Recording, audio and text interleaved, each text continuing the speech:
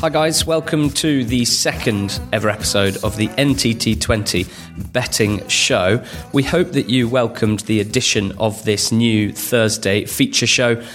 Episode 1 saw us look at opening weekend, try and find a bit of value and best bets. And George, looking back at last weekend, a couple of winners, a couple of losers. How did we get on overall? Well, yeah, you did better than me. The way we're going to do this for those listeners is we're going to allocate 1 point for each tip that we give you, and then 2 points for our naps. And last week, I had a nap loser, I had a BTTS loser, I had a first goal scorer loser, and my other 2 bets were both winners in Bradford and MK Dons on the Asian. Ali, on the other hand, had a BTTS winner and a nap winner, and his other 3 bets were all losers. So that left me 1.74 points in deficit in the red. Ali currently, after week 1, ahead of 1.58 profit. Hey. So between us a little bit in the red, but hopefully a few more winners. And obviously the sixfold didn't land yet, so we're 1 down there. But you know, I think if we land one of those in the season, then we're fully in the prof. So fingers crossed this time I can crawl my way out of debt, and Ali can stretch further ahead. So we're going to go again. For those who didn't listen last week, it is a nap each, and then we'll both pick a team from the leagues not covered by our naps. We'll pick a BTTS, and we'll pick a first goal scorer. So a nice spread of bets looking across the whole of the EFL ahead of the weekend. So week 2 in the EFL. George, looking at first goal scorers to start with, we both drew a blank last week. Where are you looking for your first goal scorer this weekend? I'm off to Villa Park. Wigan really impressed me. I think going forward, they're a very, very impressive first game of the season. They look like they were the same Wigan team we saw last season in League One. Villa obviously conceded to a poor Hull team and scored 3 goals themselves. But I'm going to talk about the game more later. But this is maybe one that's slightly a bit different for Wigan. I think it's just a big price in Gavin Massey at 11-1. I think because they were strong going forward, because Villa were slow starting, and we also saw that Massey had 5 shots in their game of the weekend, and 4 of those were inside the area. Will Grigg was slightly suppressed. I think that maybe because of his goal scoring exploits, maybe teams are going to be looking to keep him quiet. And given the poor options at fullback for Villa, I can see if Massey is playing off the wide areas in behind, trying to run in behind Grigg, then you can see him getting those chances again. Michael Jacobs will be listening to this at 12-1 thinking, I scored 2 last week, got an assist as well and hit the bar. Yeah, no, but, fair enough. But he's if the way that their shots went last week continue, then they should be priced up similarly. So I'm happy if Massey can get in those positions again this time around. Given the fact I think that we're going to probably a touch overpriced in the match anyway at around about 3-1. I think that 11-1 is quite tasty. I'm going to Luton for my first goal scorer bet. Luton loses against Portsmouth last weekend, and by all accounts, very unlucky to leave with 0 points. They hit the woodwork twice. They really took the game to Pompey and matched them, really. So if not in result terms, certainly a positive start in terms of performance for Luton. And they are hosting Sunderland this weekend. Sunderland winners, as we know, on opening weekend, but certainly in the first half looked a little loose at the back. And I think that because of the pricing, there are some interesting options in terms of Luton for first goal scorers.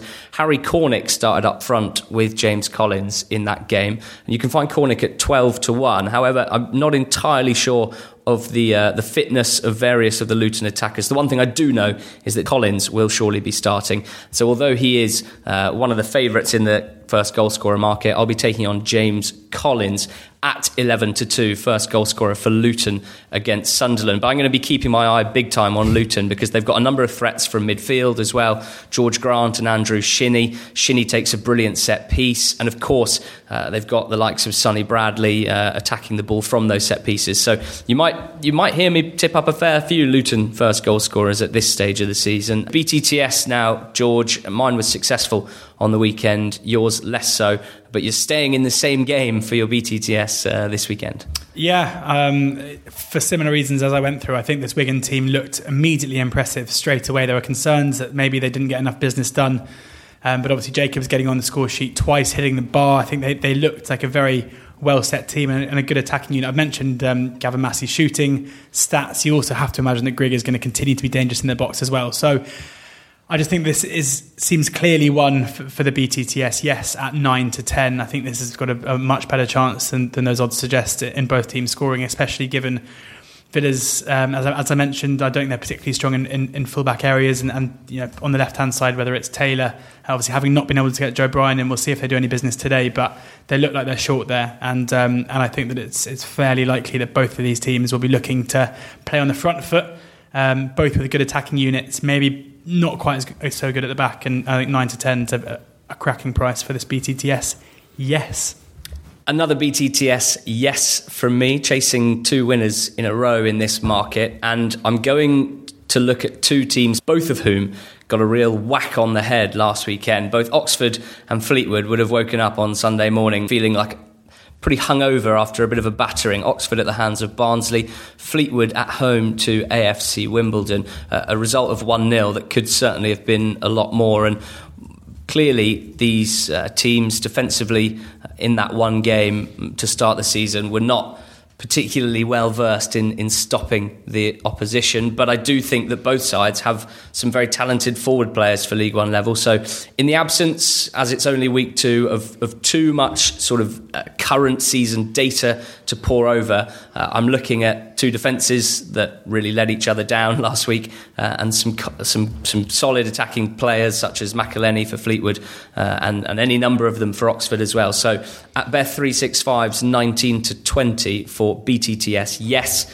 that is my pick for the Oxford Fleetwood game. I was about to say I hope you're right, because I'm going to be there, but then I've realised that if you are right, that means I've got to watch Fleetwood score. So I hope you're wrong. I hope you see Joey Barton's first goal scored in management. That's what I hope for the weekend. And I'd love to see yellows obviously on the score sheet as well.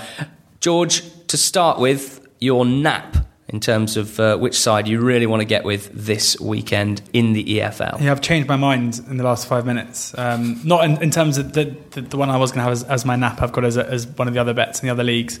But I am going to be going for Forest Green here. I was a little bit perturbed by the gamble in that we're slightly behind the price here. You were getting a bigger price a couple of hours ago, even nearly 2-1.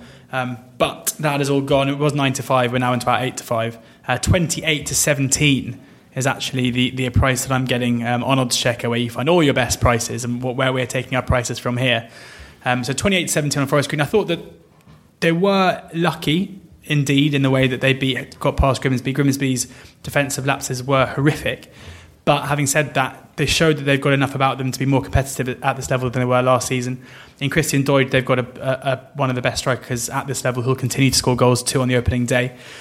Oldham, who we've discussed at length in this podcast, seem grossly overrated to me in the betting, and that continues to be the case. The fact that they were favourites for this match away from home just a couple of hours ago seems extraordinary to me. So even though it's all gone blue on Oddschecker, I'm still taking that 28-17 about Forest Green for my nap. It's all gone blue on Oddschecker. What a wonderful phrase. For my nap, I'm heading down to League 2 and I'm going against a team in Carlisle that I am just full of fear for this season. There was an article that we retweeted on our Twitter page at NTT20. I suppose, well, certainly to our eyes, lifting the lid on quite how difficult things are behind the scenes there. The budget slashed, a huge disparity between the ambitions of the fans and the ambition and willingness of the owner to match those ambitions. A manager in John Sheridan who has already come out with a few quotes suggesting that he's just sort of took the job because it was a job available rather than because he thought he could really go places with this Carlisle side. A budget that was slashed, and also a very disappointing opening day result, which hasn't filled me with confidence in any way whatsoever. They were beaten very easily by Exeter, didn't offer a threat, went down with a whimper, Exeter creating chances at will.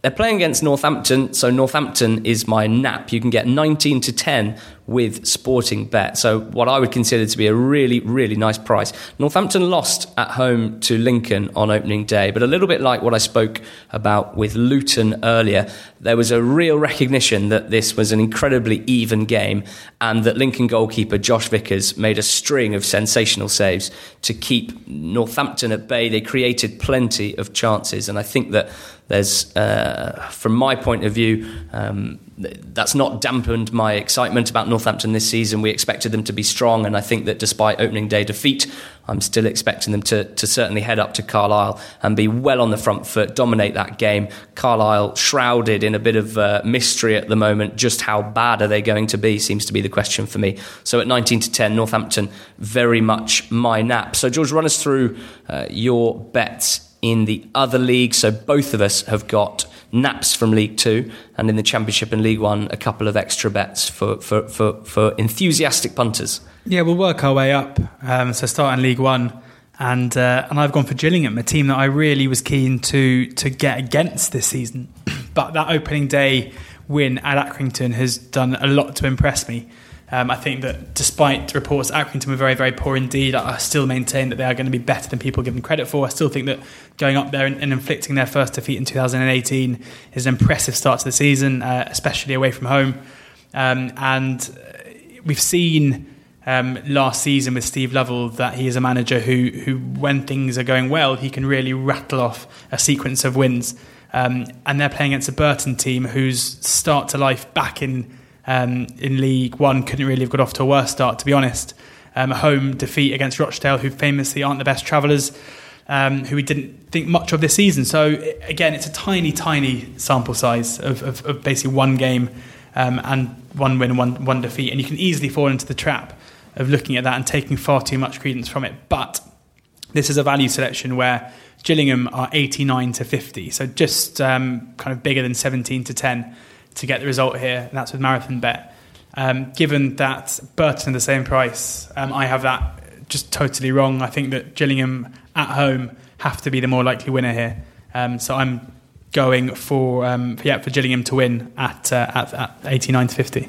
They've been referred to a few times in this podcast already, and it is Portsmouth that I'm backing in League One. They're away at Blackpool, so again, more themes that you'll recognise. A team already thrust into chaos by the departure of their manager Gary Bowyer on Monday afternoon. Blackpool are still owned by the Oyston family, and while that is the case, the fans will still be boycotting.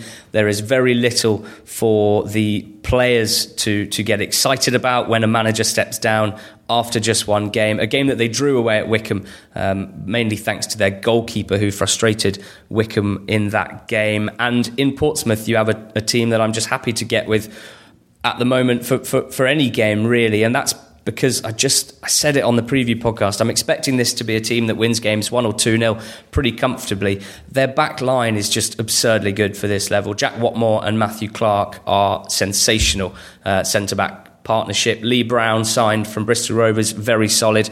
The same can be said for Nathan Thompson, as much as he loves to wind people up, and Anton Walks as well in at right back. Thompson and Naylor in midfield. It's just so solid, and we know and we saw on the weekend that in Pittman and Jamal Lowe, they've got players that can break if needed, that can be perfectly good in a possession-based system. So a bit like Northampton away at Carlisle, I'm expecting Portsmouth to go up there, take advantage of the chaos at Blackpool, the continued chaos at Blackpool, and get the win there. So at 8-5, best price with Betway.